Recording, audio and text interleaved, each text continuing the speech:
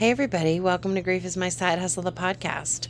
I'm really excited about this conversation with Liz Titchener, the author and Episcopal priest of The Night Lake. If you haven't read this book, you should pick it up. So many people in my life, all at the same time, told me there's this book you need to read. So I'm telling you, there's this book you need to read. Liz's mom was a long-term alcoholic and committed suicide. And Liz also outlines in the story the untenable loss of her 40-day-old baby and how she and her family cope with that loss and continue to live and thrive. There's so many bits and pieces. Let's just dig right in. This is Grief is My Side Hustle. Welcome to Grief is My Side Hustle, the podcast. I'm Megan Reard-Jarvis, your host, and I'm here with Liz Titchener. She wrote a beautiful book called The Night Lake, and I reached out to her to see if she would give us a little bit of her time to talk about her book and her sense of loss. And I'm going to read you just her bio so that you know who she is.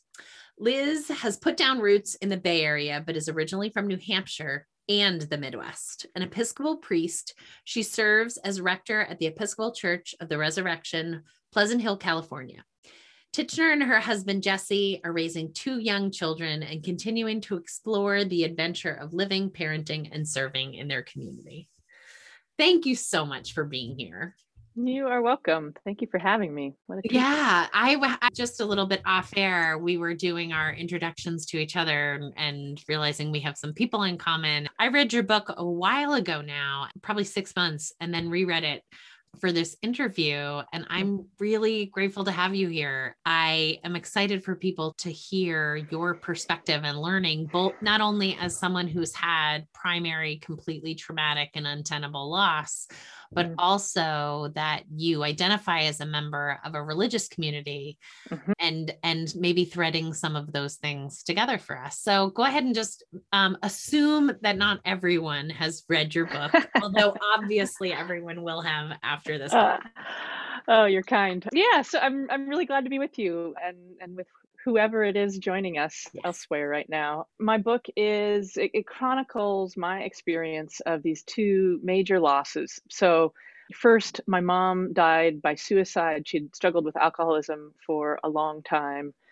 And then not quite a year and a half later, our second child, a son, died as an infant. He was 40 days old, and it was just totally unexpected. He'd been this huge, healthy baby, and suddenly he was sick briefly, and the doctor said he was fine, and then he was not breathing. We had a daughter already. She was 2 and a little bit when he died. And in between these 2 deaths, I was ordained as an Episcopal priest. I was 27. It's all been woven together in this sort of wild jumble, this finishing school and setting out to this vocation that I had been headed towards for a good long while, and then all of a sudden being thrust into this completely new territory of devastating loss. And so it felt in a lot of ways like I was learning to be a parent, and I was learning to be a priest, and I was also learning how to be a person deep in grief all at the same time. Yeah. And so the book, The Night Lake, is that story over a number of years and moving through, and not beyond grief, certainly, but coming to a place where I feel like, there are still surprises, but I have a sense of how to live and live well with it at this point. I mean, it's so many threads, but the book is called The Night Lake. And in the I think it's the very last chapter of the book, there's a chapter called The Night Lake. But maybe tell us a little bit about the relationship of the setting and the lake in the in your story. Yeah, so my husband and my daughter and then my son and I were living on the shore of Lake Tahoe. We'd moved up from the Bay Area in California after I finished seminary. I'd begun my first call there, and we were living at this summer. It was like a summer camp that was then a retreat conference center during the rest of the year, and it's right on the edge of the water. It's, I don't know, maybe 8 acres along the shore, the eastern shore there in Nevada. In some ways, it's a pretty isolated place. It's not that far from South Lake Tahoe, but it's a drive, and it's off. We're more or less in the wilderness there, I have lived close to water at various points. I lived in sight of water in Berkeley for many years, but there's this way in which we were just right on the edge of this expanse of lake, and you could see the mountains on the other side, but it's a huge lake. They're so far away. Yeah. And so much of my living, and then my grieving and my grappling and my not knowing what way was up, it all happened right along the contours of that shoreline in a way that accompanied me, I think, in a way that, I mean, I had so many people coming alongside me, but the sheer magnitude of the lake, Mm. it came to exist as its own character Yeah. Very in my much. story, I think, and in a way that helped me learn how my life could actually contain all of this, that it could contain the horror and the just absolute beauty of it. Yeah. And they weren't mutually exclusive. They were actually completely woven together. And the lake felt like one of the pieces that taught me that, the I don't holding it all. I don't specifically remember this, if this is the truth, but is it the lake that you run near? Tell our listeners a little bit about, it's pretty early in your loss that you find running almost like as a regulation tool. Yeah, yeah. So I wasn't a runner. I had run years, or my favorite professor in college, who became a close friend, was a runner and taught me how to run. I trained for my first half marathon with her when I was, whatever, 22. And then life got busy and I was traveling, and it didn't happen anymore. And then I had a baby, and running with it just, Yeah. nah. And in the very, very early days after my son Fritz died, so my body, if I was just pumping I could feel the adrenaline, cortisol, whatever, that whole cocktail of shock Yeah. chemicals just everywhere in my body for days and days and days. And my mind too was just a really complicated, desperate place to be. I didn't know what to do. I didn't know what to think. I didn't feel like I could sit still, Yeah. because all I could see when I stopped moving, when I stopped tending to my 2-year-old daughter, or stopped tending to I mean, there's so much that you have to do practically after someone dies, that if I stopped and sat still, all of the images of this dead son would flood me, and Yeah. I couldn't sit with it. And so I don't even know, honestly, where the idea came from, but I found these tennis shoes in my closet and put them on and just went out. And Mm. so the lake where we were living, we were at, I think it's 6,200 feet of elevation. It's pretty high, Wow. Yeah. enough that, like, I was acclimated, but for running, Yeah. and it's Yeah. really steep hills, I couldn't breathe. But I started, so I think it was 10 days after he died, I ran, and then I ran the next day and the next day and the next day. It felt like if I was in movement, no matter, I mean, I know this was very slow, like barely qualified as running, only in the sense that one foot was off the ground Right. at a given time did it qualify as running. It felt like I could begin to approach the ideas and the images that flooded me, Mhm. and the memory and the fear, and the what's going to happen to me, what's going to happen to my family and my marriage and my everything. I felt like I could begin to look at that if I was in motion, if I was running. I come into the field of grief and loss having like a lot of academic background in grief and loss, right? So all the Hmm. like theory behind the stuff. Yeah. What's always interesting to me talking to people, and I talk to people all day about grief and loss, is this innate knowing. They'll say it just like you. Like, I don't know why it occurred to me, but I just like pulled the cover off the piano. Or I Mm. remembered I had paints under my bed that used to be my son's from, school. Yeah. And there will be a way of expressing energy, Mhm. extra energy, new energy, an expression that isn't necessarily something that was otherwise part of your life, like running, that's needed, like this wisdom in your system that's like, we got to do this some way. And obviously not for everybody. You know, there are people. It's going to be a different thing for each person. Yeah, right? And it's not always great. It's not always good for you. You know, there are ways in which that energy can come out. And I talk to people who are like, oh yeah, you know, I did really destructive things. But it is interesting to me that our system gives us, you know, you don't need to be told. There is neuroscience about why your body is better regulated when you're running. It has to do with crossing the meridian and bilateral stimulation and all this stuff. But whether you know that or not, your body knew to run. Well, and yeah, I don't think I knew any of that, but I knew that I think I was holding my breath in those early days and just being in complete shock. And it was as if my body, I mean, I think my body was doing exactly what it needed to do, but it was almost like I'd forgotten on some really basic level of how to live as a human being in that shock. I didn't know how to breathe anymore. Seeing my son not breathing had stolen my ability to breathe.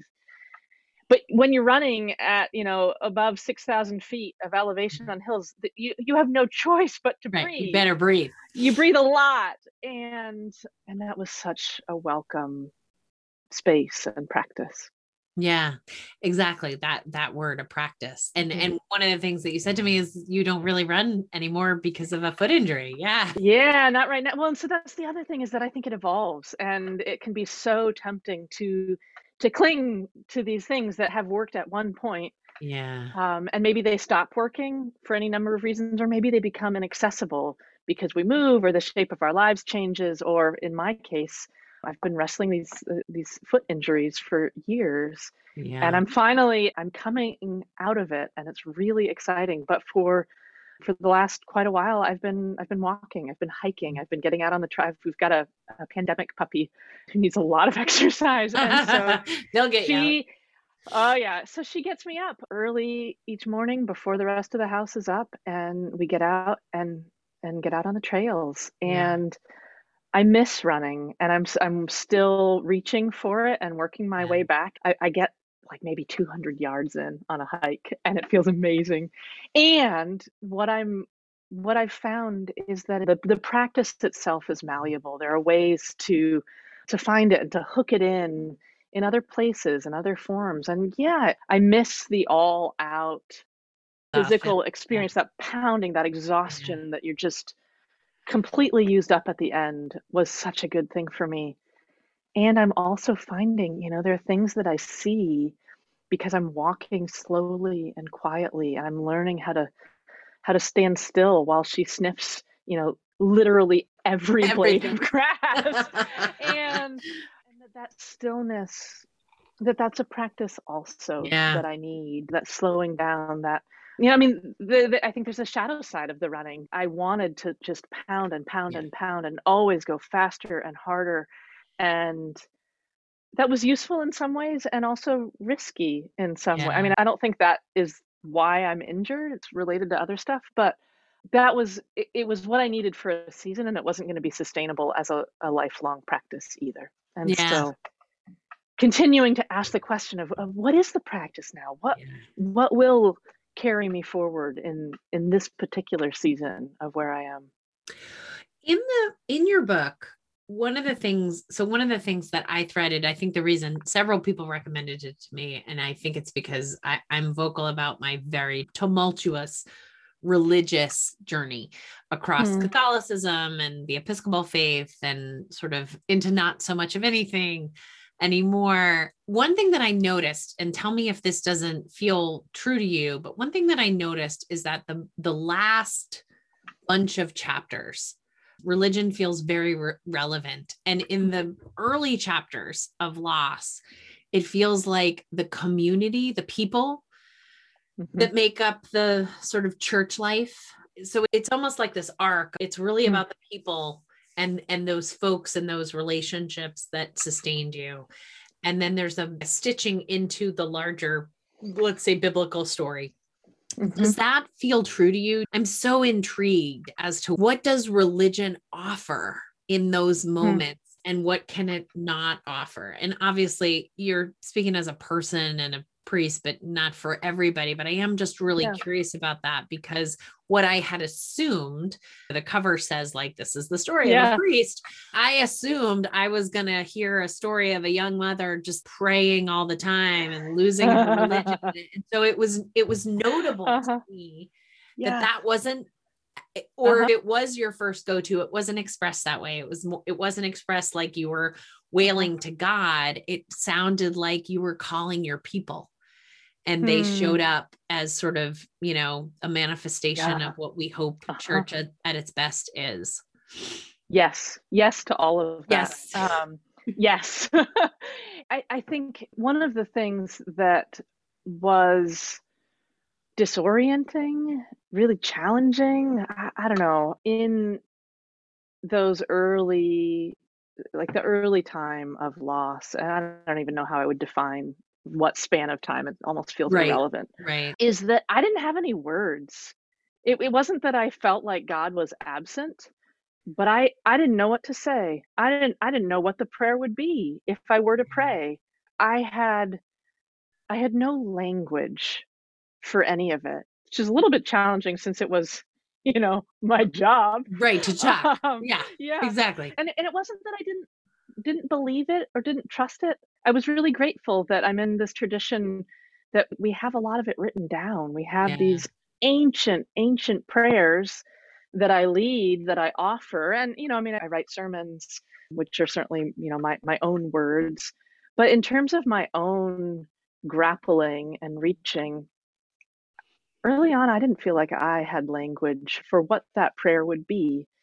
And so on my own, some of the prayer became my feet on the trail and my breath, and trusting that it would be its own encounter, its own longing communicated, a space where I could receive some sort of strength and support and beauty and grace. And I did. But you're absolutely right that early on, my experience of faith and of God was in my people who showed up and who trusted and held and prayed and reminded and all of that, hoped for me, for us, on our behalf, when I wasn't going to be able to do that. I really think that so much of the beauty of doing this in community is that we take turns, that none of us are able, I don't think, truly able to do it all on our own all the time, that we have to carry each other. And I think being able to lean on these people and see their love and see their trust in carrying us eventually brought me to a place where I could have language for it again. I could have a sense of what I might say or pray or yell or sing or whatever at God that early on I couldn't. So then as time went on, I was able to find more grounding or more understanding in how my story wove together with all these sacred stories of ours that we use to make sense and find our way together. But early on, that wasn't what that was what I needed. Yeah. You write really beautifully in multiple places about this thing that I think happens. Well, I think it happens to every person that's had untenable loss. You write about the flash of anger. You write about it early on when the chaplain comes or whomever it is, ooh, boy. But it's so true. And it's so honest. I felt so grateful for the way that you wrote it. And the way that the language that I put around that is that I hate people for a moment. Like I literally hate them. And I'm able to love people really fast too. But there's a moment where when someone says something that comforts them, but doesn't comfort me, I despise them, just absolutely despise them. And there are little flashes of it when you're pregnant with Sam and you're waiting for Sam. One of the midwives also says something completely insane. Oh, he's Fritz and he's Fritz returning. Yeah, lady, no, just keep your mouth shut. Just keep your mouth shut. But I really appreciate, I guess, also hearing from someone who is religious, right? There's that aspect. I think people come in and they're like, well, you're a therapist, so you know everything. I'm a therapist. I don't know anything. I don't know your knowing. I'm just here to sort of help you believe that you can find it. I found something really comforting, even in your labor story with Sam. You're talking about all your swear words and all those things. Like there's something really real about all of that and gritty and true. And there's a scene that I just wanted to talk to you about for a moment about when you go back to the lake, and I don't remember which return it is, but I think it's Sam who's asking you a lot about Fritz, and you're explaining where his ashes are, and your husband gets it wrong.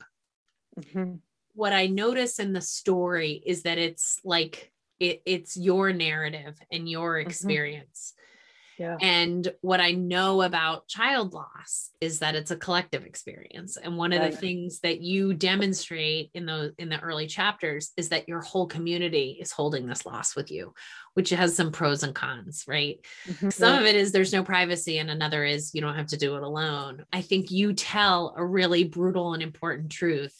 There's this moment where I think the words that you use are, you knew you were alone in it, but until Jesse sort of gets it, like he and thinks it's only like a little bit off, it was tiny. like a foot off or something, but like, I know, because there's not a marker there. There's not right. And he thinks some of them, I think, are scattered at the lake, and you're like, no, they're not scattered at the lake. Right. And it's so, but there's like this other little lake nearby.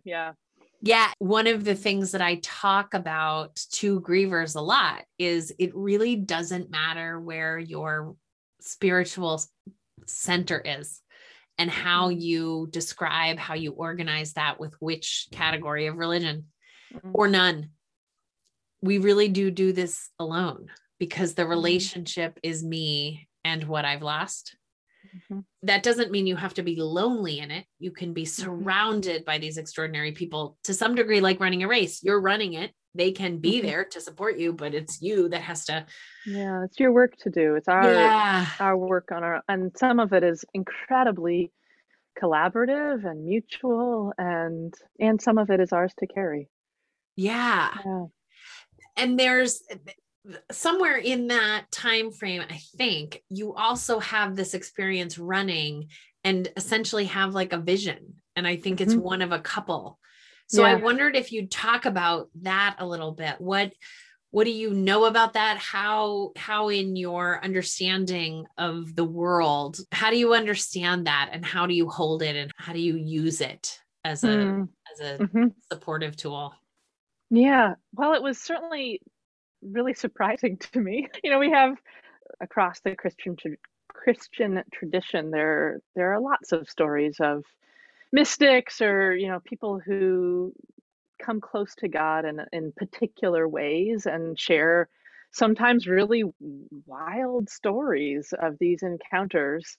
And by and large, we hear those come across as old stories from some other time and some other place, from someone who maybe would be diagnosed with something now, I don't know. And it's not something that we talk a whole lot about, at least in the Episcopal Church. There's not a lot of conversation about that. Because I think, people want to be sort of respectable. Serious, not hallucinating. Exactly. Yeah, mostly the not hallucinating piece. I think that in particular, my son's death, it just cracked me wide open to this sense that things were so much more mysterious and complicated and connected and permeable and really, really filled with grace than I had ever perceived.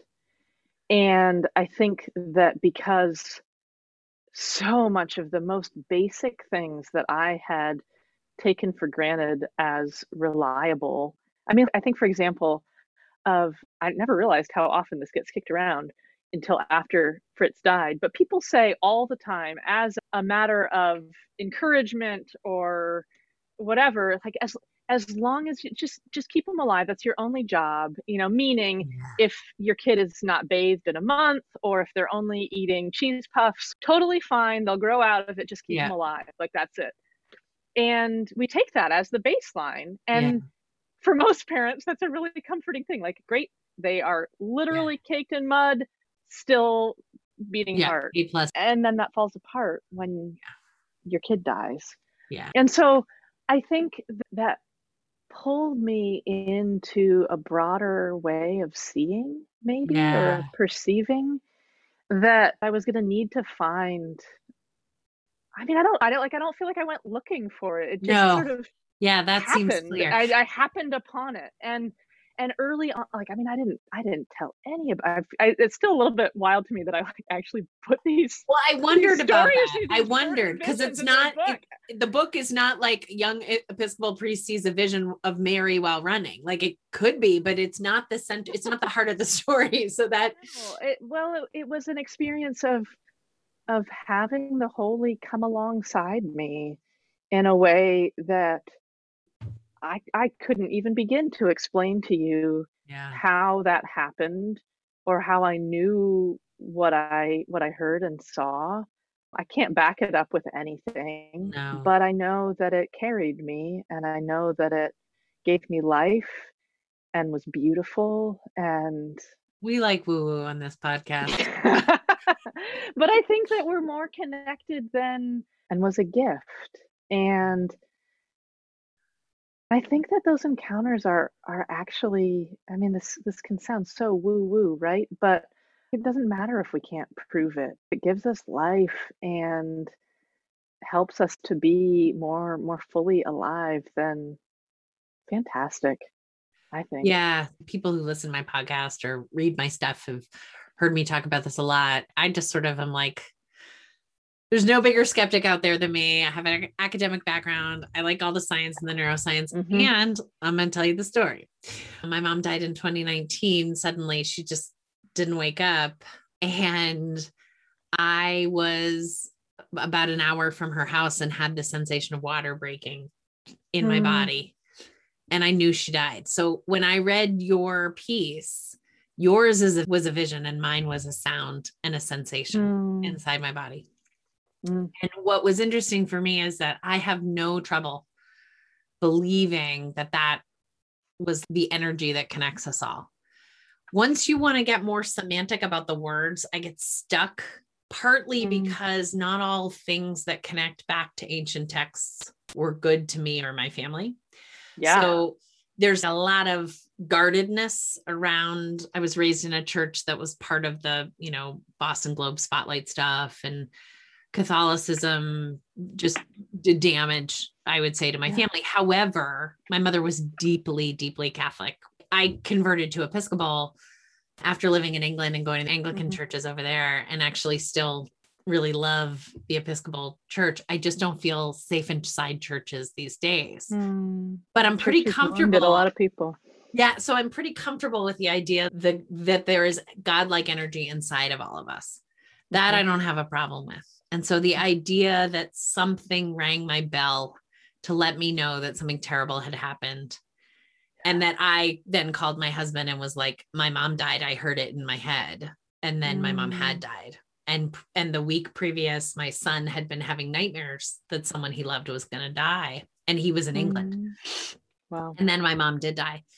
That I know that makes people wildly uncomfortable. And I just don't care. Like, I just don't care. Well, and it is really uncomfortable. It's terrible. It's just the truest thing. Like for me, for all of us, I think if we acknowledge that there's more going on that we can sometimes be aware of, that we could open ourselves up to, it can be beautiful and comforting. It can also be really scary, because frankly, it asks something of us. It asks us to confront something, or learn, or follow, or work on ourselves in ways that, frankly, sometimes I think we'd rather ignore. I would.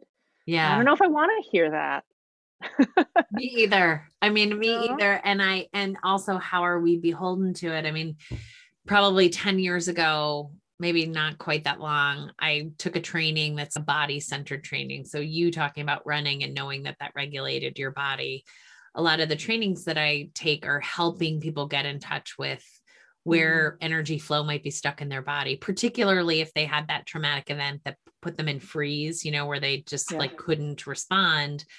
People have a lot of thoughts and feelings about that. That usually generates some element of shame for people that they, couldn't have protected themselves or done anything different. And so a lot of the work that I do is about helping people sort of move through that energy using their imagination. You can't do anything about what happened, but you can do something about how it feels, right? So how do we move energy through the body so that it feels different? One of the things that I think about with that kind of therapy and that is that you kind of have to know inside your body. I had a master therapist who used to say, do nothing until you feel inspired, when your body is inspired. And I had people in that training point out to me that I was pretty in tune with that inside my body. And since then, I have noticed that I feel hot and cold while I'm talking to people, and that when I'm cold, we're in something that's true. So when I'm talking to clients and they're saying things, I'm like, I don't think that's it. I don't think that's it. And then all of a sudden I'll go really cold. Can't explain to you why I know what I know, but we need to talk about this. So what I often say to people is like, I don't know, I probably would have been burned at the stake in the 1800s. Like there's probably a seer component, but there's also neuroscience behind the right brain, the perception that people have that is based on sort of your amygdala and your brain responses, that some people are really good critical thinkers and some people are much more at having sort of that spiritual perception of things. So I like being right down in all of the mess of it and sort of saying, look, I really would rather have an explanation about it. And I absolutely know this thing happened in the car. Like those are, and everybody else knows it because I called my husband and was like, I think my mom is dead. There's an element in there that like, there's different layers of how we organize that. And I think organized religion has some, you made reference to an ancient text. It has some buoys that we can sort of hang that energy around that feel like they're traditional, and through time, there's something about watching that moment where you're running that feels really modern day miraculous. Like the mother of all mothers is coming to just hold you in a space that no one can hold you, that can't be held. Yeah. So, and in that, yes, we do this grief work in some ways alone, and yet we're not. Yeah, we're not. And again, that both can be true. That's exactly. I mean, I say that all the time, which is like when I say alone, what I mean is as an individual, what you lose is yours and yours alone. But the whole concept of this podcast for me is being able to put a voice behind the experience of grief. I had a poet this morning who I'm obsessed with, who talked about grief feeling like a friend that's in the other room, that you're going to go have a conversation with many times during your life. And I just love that image. I think that is completely gorgeous. We all have that friend that we need to have that conversation with. Yeah. Yours might be different than mine, but we all have it. And so it's not alone. It's also totally not alone. And I think part of my hope, some of what I see you doing, this is some of what my hope was in writing this book, is that, while yes, the loss is mine and mine, to work with, learn how to live with, we have not historically done a very good job of sharing what that's actually like and being honest about what that path. And so you talked earlier about, how I was at various points fairly frank about that rage. And I went back and forth so many times about whether to include that or not, if I wanted to put that out in the world or not, because it felt at once so true and so real, and also, I don't know, embarrassing, and like I was being this terribly ungrateful person, that here are these people who are showing up trying to be kind and support me or send cards or whatever, and they can't even get that right. And how could I be angry with them for trying to do something kind? And And I really wrestled with if I wanted to put that out there. And ultimately I decided, you know what, I don't think this is just me, but No. I felt so wrong, I guess. Shame to be angry with people who are trying to be kind to me. Yeah, because And the yeah, the intent intent is is, I there. think, Yeah. good. I trust that. And I guess what I've come to is again the sense that all of that can be true.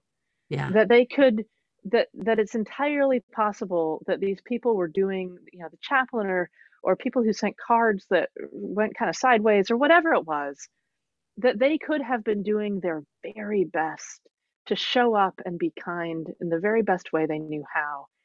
And it can also be true that the way that they did It was that awful. was really painful. That Yeah. all of that can be like, can we talk about that? Yeah. Can we name that that is a reality of grieving?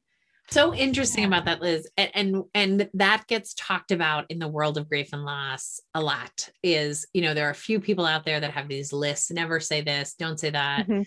you know, do this, don't do that. And totally well intended. I'm not here to bash on other people's work. I just Mhm. don't think that works. I think you have to Mm. show up with the thing that feels true to you and trust that if it's not going to land, you'll know. So if I were going to teach a class to like college kids, what I would say is here's the drill. People are going to try, people who love you, they're going to try to show up for you, and they are going to do an imperfect job. Mhm. And if possible, may not be possible, particularly in really fresh grief, let them know they're not doing a great job. Mhm. That their instinct, that they're showing up with blueberry pie and you are allergic to blueberries, let them know. Because Mm. otherwise, what happens, and this is true, Mhm. you take the pie and say thank you, and you feel worse because you feel less seen and Yeah. less known. And so it's And like then you get another pie and another you and get another. another pie and another pie, and you pull away Yeah. from that friend. Because, you know, for my mom, what happened with my mom was a little old lady. She was in her 70s, and her little old lady friends were all from church. And so it makes perfect emotional math that every one of those people would say, oh my gosh, your mom is up there in heaven with your dad looking down on you. And every time they said that, in my head, I'd be like, fuck you. That makes you feel better.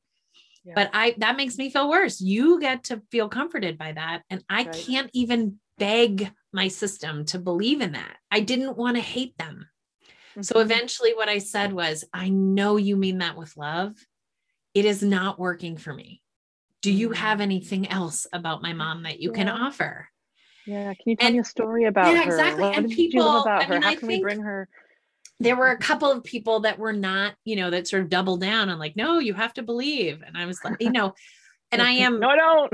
also pretty blunt, but I just said, like, I believe you mean to make me feel better, but it feels worse. I'm just going to go the other side of the room. I think that's the like grief education part, right? Mhm. Because we don't talk about it, people feel super awkward about it. Because they feel super awkward about it, they don't know how to go close. And then when they go close, all they hear when they read grief and loss boards is most of what people do makes me feel bad. The Yeah. other thing that I think you write beautifully about is that people who are not normally angry are carrying a cannon load of anger. That one of the emotions that shows up to help us manage is anger. That Yeah. there's desolation, and the kind of therapy that I do, the way we image that is that anger is your friend. You're like truant, wearing black, smart aleck, kind of rude, always gets in trouble friend that's trying to keep you from being teased by the bullies or the teacher who's not kind to you. So it's this energy that shows up because behind it is all this untenable sadness that no one knows how to manage. So anger would almost rather start fights than leave you alone to deal with this thing that nobody could possibly deal with. When people write about anger, we normalize it. Yeah, no, I am not an angry person. I'm happy all the time, except when my mom died, I could not believe how much everyone did everything wrong, and it sucked. Yeah. And like, why did I have to do that? Absolutely. I mean, I had a part of me that was like, I know that they're doing this. with such good intent. One of my deepest, I mean, she wouldn't mind me saying this because we've been all the way through it, but one of my oldest friends of all time, you know, she was showing up in a way that just hurt like hell. And I would say out loud, oh my God, this hurts like hell. And people would say, oh, but she means so well and she loves you so much. And finally I said, why does that matter? Why does the fact that she means well and loves me so much, okay for you to hurt more? Right. Yeah. Why does that matter more than the fact that it hurts? Like, what are we doing?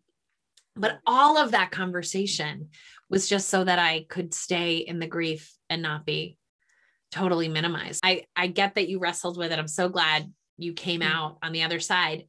I know we're almost on time. Can I read you something that you wrote and then ask you about it? This is towards the end of the book.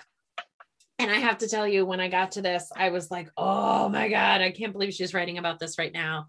Because I'm really, this is me as like a person being like, okay, Liz, tell me the answer to this. I don't know my answer. But... You know, I'm writing a memoir. This is where I'm at. Okay. So this is on page 267 and it's in the chapter called 4. The unutterable truth was that on days like today, I did feel like it was my fault. It didn't matter that we had taken Fritz to all the ultrasounds, none of which revealed anything they felt the need to follow up on with higher level machines and more scrutiny. In addition to the midwife, we had taken him to a doctor for a well baby check. When he was 2 days old, the doctor and the nurses alike agreed he was an enormous, healthy baby. Still, I was responsible for the things that I had left undone. I wish that after the urgent care visit, I had fought, argued, gone to another doctor, to the ER, called 911 when maybe there was still time, paid more attention as I sang him to sleep that night, done something else, anything else, before it was so completely too late. But I didn't. I did so very little. I wasn't a fighter for him. This was the story that wound its way around me, suffocating me, enticing me in, and trying to convince me that it was the truth. Oh, damn. Yeah, there it is. That section is the thing that is the hardest for other people to hear when I talk out loud about what I hold. And I do all this prep work. I say, I know this is going to be really hard. I'm okay with it. This is okay. I still blame myself for my mom dying. And people will be like, oh, but it's not it's really, really hard for people who love me and people who just think I'm a decent person to let me say that out loud. And it is the truth for me. It is the truth.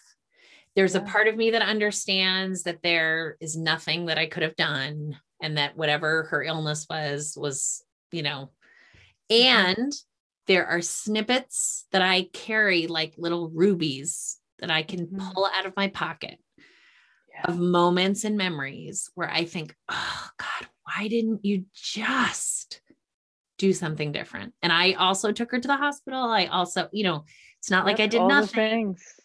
It's not that I did nothing, but there is no version of the story that will ever be okay except her staying alive. And I will never get to that version of the story. So I am curious about that for you. Has that changed? Does that remain in, and literally I'm just asking you as a person, because where I am in my own story with it is, it hurts. It's one of the few things that continues to sort of hurt in the same way. And I think I'm okay if it always hurts. That's the work I've done is I think I may always feel this way. And that that's what I have to be okay with. Maybe it's okay. Yeah. And not eradicating it. So I'm just curious. Yeah. Like, I get them. So I ask myself those questions about both Fritz and my mom. What if I had gotten her into more treatment? What if I had done this? What if I'd moved back home? I ask those questions, and I continue to ask them about Fritz. I think what has shifted for me is that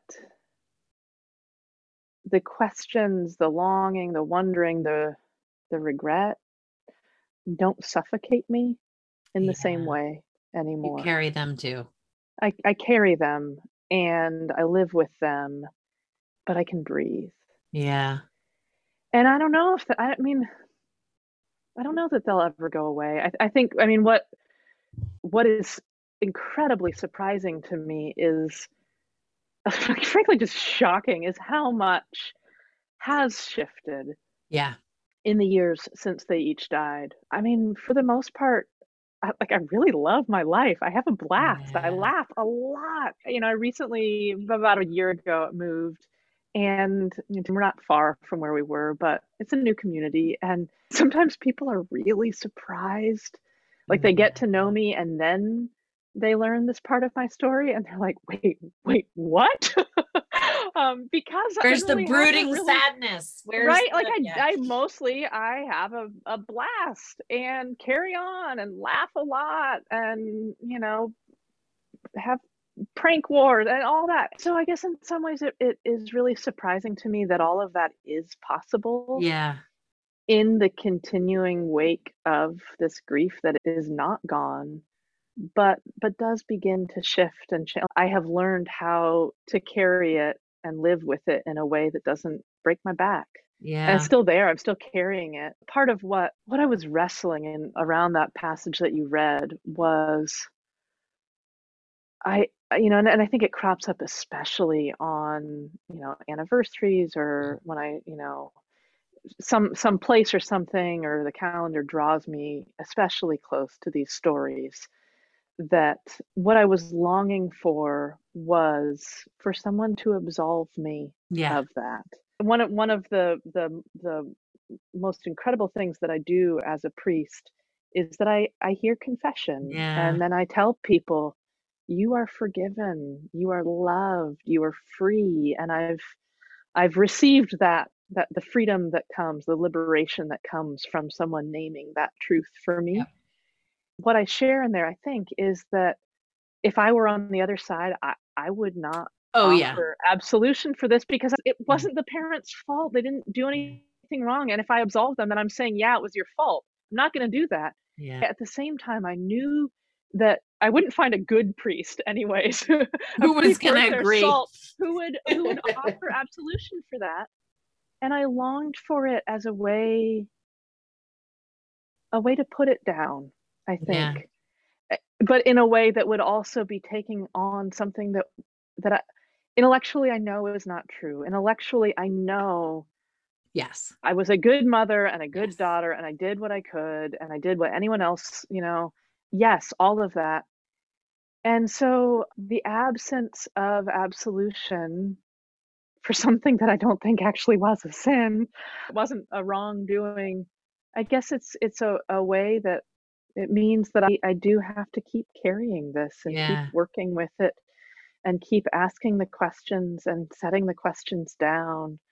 And I think in some ways there's solace that comes in talking to someone else who asks the same questions, Yeah. who understands what it is to wrestle those what ifs that are impossible and there's no answers to Mhm. them and we'll never know. And probably it wouldn't actually have, it would have been a terrible thing in so many ways. For example, if I'd, you know, set everything aside and moved back home and babysat my mom to try to keep her from drinking, Right. Right. like it would have destroyed both of us. Right. Um, and maybe it's okay for those questions to come. Here's part of what I think is coming to me now, years on, is that part of the role of those what ifs is in guiding the choices that we make now. Yeah. And that it's not that I want to be an obsessive helicopter parent. Right. That's not the answer. But I think the what ifs do inform. They don't change anything about what has No. happened, but they can inform our sense of the beauty and the fleeting reality of life and what we do with it now. I love that answer. I mean, I just love, well, first of all, I love that, thank you for letting me ask such a like weirdly intimate question. It's a beautiful one. It's so true, though. It's so, It's the it sort is of thing that, true. yeah, frankly, most people don't ask me. Your language is more beautiful than that. But I think the question underneath it is essentially like, do you still blame yourself for your son's death? Yeah. Which, yeah, is like a really intimate question. But God, I long for someone to ask me that Yeah. honestly, with the space to hear the answer that yeah, sometimes I Yeah. do. Sometimes I do. And That's that's my part of what hunch. I care. Like, can you handle that? Yeah. Like, Right. people don't ask the question because I think they can't handle the answer, that the Yeah. answer might be yes. That's And the answer that's is it. sometimes yes. That's But like, exactly what if it. that's true for all of us? That's Let's ask exactly those it. You questions know, my goal is, if we're ready for the answer. but that's it. My goal is to always tell as much as of the truth as possible. And I feel like you wrote down a really hard truth. That is certainly my truth. I think it's another way that maybe my system is trying to protect me from the other hard part of pain, because my expectation is I will miss, I will miss my mom for the rest of my life every single day. Yeah, And absolutely. again, that has to be okay. I also had this experience when my dad died. I spent a lot of time with my dad when he died under the auspice of, well, then I won't regret anything. And I mean, one of the very first thoughts I had, it just popped into my head, sort of like your vision. That's, I have thoughts, was this moment of like, oh my God, well, why didn't I go spend more time with him in this one tiny moment? And it made me laugh out loud, like, oh my God, I thought I got to circumnavigate feeling regret. You don't get to. It doesn't matter how much you do and serve the hope. Regret is part of loss. And I think for me, where I come out with this maybe irrational blame, maybe not, is that sometimes I think it's trying to hold my gaze here because behind me is what I have to do to live without her. Yeah. And that is harder. I think that is harder, that it's easier to blame myself. I mean, since I was a child, my siblings were blaming me for stuff that had nothing to do with me. It's easier. And I do think it might be about helplessness. And I think the concept that I always want a divine being to hold for me is my sense of human helplessness. I don't know that even when I was more religious in an organized way, I could ever really get that held. I think I've always felt it. It doesn't matter how precious something is to you. It doesn't matter how hard you hustle, that there are things that are going to go down the way they're going to go down. And you're just going to be on the receiving end of it. And that is hard as hell. I love you talking about how much you love your life, because I'm the same. And I think part of, and have been for a really long time, I'm just like happy all the time. But it's hard to navigate profound loss when you know yourself to be happy all the time. Yeah. It's a different kind of identity loss. And it's a different, for me, I don't think I am happy all the time. Yeah. But I think that, I mean that as like the global. Yeah. How would you describe that? No, I know. But it feels like a totally different quality of emotion than what I experienced before these losses. And it is a profound and complicated joy that, that is not just balloons and cake and water slides and whatever, but it's this deep and tender joy that, I mean, like every night I check on my living kids when they are asleep and they're still breathing, and I feel like, I will, my daughter's a pretty light sleeper. I used to, kiss them both goodnight. Now I just like very gently lay a hand. You want to wake them up because I don't want to wake her up. And I feel the rise and fall of her chest, and I feel my son's beating heart, and I know that it's all temporary. I know that I've got right now, I've got tonight, and it's so good. And it's not that I didn't have just awe in the face of her life as a baby or a toddler before I knew this kind of loss, but it changes it. It does. And it changes my sense of time and how I spend my days. Some people, I think, don't want to go there, or it feels too morbid or whatever, but to me at this point, it just feels real Yeah. and It's just, honest. That, like I write some about how much I love Ash Wednesday, yeah. because I love being all together with a group of people and being really honest that we're going to die. So how are we going to live? This is the time. This is the time we've got.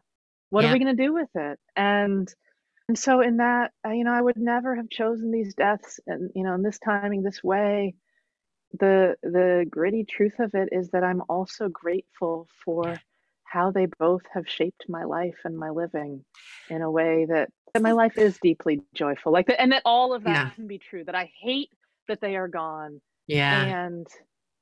And it's not to say I don't think they died for a reason. I don't think Nope. it was part of a plan. I think all of that is just horse shit. Yeah. Drives me crazy. And that new life and goodness and grace can come through that and beyond that, like that all of that can be true at So once. important. And I'm so grateful to you for saying it. And it's, I hate a lot of the phrases that I use. I hate a lot of the thing, traumatic growth being one of them. Trauma is the event.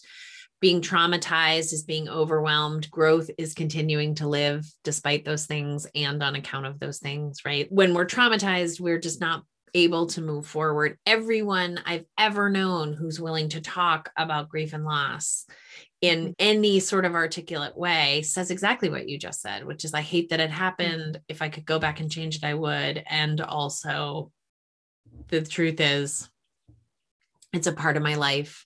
Probably also, it's an important part of my life that has formulated every moment since then, which is this sort of beautiful, transformative, very painful truth that I think is important to say out loud for other people to hear, is that the thing that you experienced, which is the loss of a child, is the thing that everyone says, I could never live through it. And yet you can. You do. Yeah, we have the to. Statistics are that we do, right? Yeah. That's the reality, is that all the time there are things that with our thinking mind, we're like, I could never do it. It would never be possible. And then here we are. There's a well inside the human experience that we can go draw from and still survive the completely unsurvivable. I know it drives moms crazy when people are like, oh, you're so strong. And it's like, what the fuck choice did I have? Like, I'm not an admirable quality. This is I didn't die quality. Yeah. And then maybe we transform it into, and I live with this loss, and it's not all the most miserable. People often say to me, like, when they meet me either here or through other work, they're like, wow, you're so cheerful. Like, you're so happy. And I'm like, I know. Yeah, I am not, weird, I talk about grief and loss all the time because it is one of the truths of the world. And I also think of it as a vocation. It's interesting to me. I don't think it'll ever stop being interesting to me. But when words like that section are in a book, that feels like grace to me, because that feels like the most true of the truth. When my mom died, it was one of the very first thoughts in my head. And I feel like it was trying to help. It was your fault. Tell everyone. And I was with a dear friend, and we were walking down the driveway. It was probably, 10 hours after she died. And I said, I have to say something, and you have to let me say it. And I said, I think it's my fault. And she said, I'm not going to take that from you. Yeah. But I don't. She said, I'm not going to take it. You can have it. You can believe that for the rest of your life, but I don't. And so it was this duality of at both ends. Can you tolerate what it feels like for a griever? A griever is going to have this. And so can you sit there and say, tell me all about it. Tell me the questions you're asking. Tell me what you wish you'd done differently. Not because you think it's their fault, but can we join each other there? Yeah, it is one of the questions that I ask people who are grieving. I mean, it's not my first question, but I say, what are the little nuggets that you hold on to that you blame yourself for? And they kind of look at me, and I'm like, everybody does it. I know we all do it. We also all know it's not our fault, but tell me anyway. And it'll be these tiny little things. Well, he was stepping out the door and said this, and I could have gotten a coat. And if then he wouldn't have gotten in his car. We have this helplessness that we try to manage with the belief that maybe there could have been something that we could have done to make it have a different outcome. And that's part of what we suffer with. That is a little piece that comes back for us. And it's relieving and disappointing to hear that even more years out, that still is the truth. But I'm not surprised. I'm not It surprised. becomes or for me anyways, I think it has become a strange companion. Yeah. You know, it's a way in which I'm reminded of how human I am, that I want to be in control. Well, you know, I think it's the flip side of wanting still to cling to the illusion that I can protect my people, that I can, recently, earlier this spring, we were out for a hike in this beautiful big regional park near our house. There are all these big trails up in the hills, and there's an old rope swing. And we have been on this rope swing, I don't even know, countless times. It's just a swing, you know? It's hanging from this huge old oak tree. I think at some point, maybe various points in the book, I talk about how, especially early on, like I've reined it in some, but early on, especially, I just feel like, Jesse's my husband. Jesse, like, be careful. He'd be rock climbing or whatever. Just be careful. And we were out on the swing, and my son went on the swing, and it's on this really steep hill. So like you can just step onto it. Yeah, I get it. You go out away from the hill and you're really high up, and then you swing back and hop off. And so my son went on it, and then my daughter went on it, and then I went on it. I'm like laughing and laughing because it's such a thrill. And then my husband goes on it, and he goes out and he comes back, and then he goes out again, and the rope broke, and it just kept going and going and going. And I think he must have fallen 35, 40 feet. Oh my God. And thankfully his feet were facing away from the hill. He landed on his back, and everything flashed and flashed, like, and this is the day that my husband is paralyzed or dead on the side of the hill, and it was just this total freak thing that was the day the rope broke. And that feels like, to me, the counterbalance to all the what ifs. Yeah. To all of my desires still to control and protect and helicopter and what. And so to be clear, he's completely fine. Right. He wasn't even bruised. It's like, who are you that you fall 40 feet and you're not, he's like, has some scrapes. He's a little bit sore and walked home totally fine.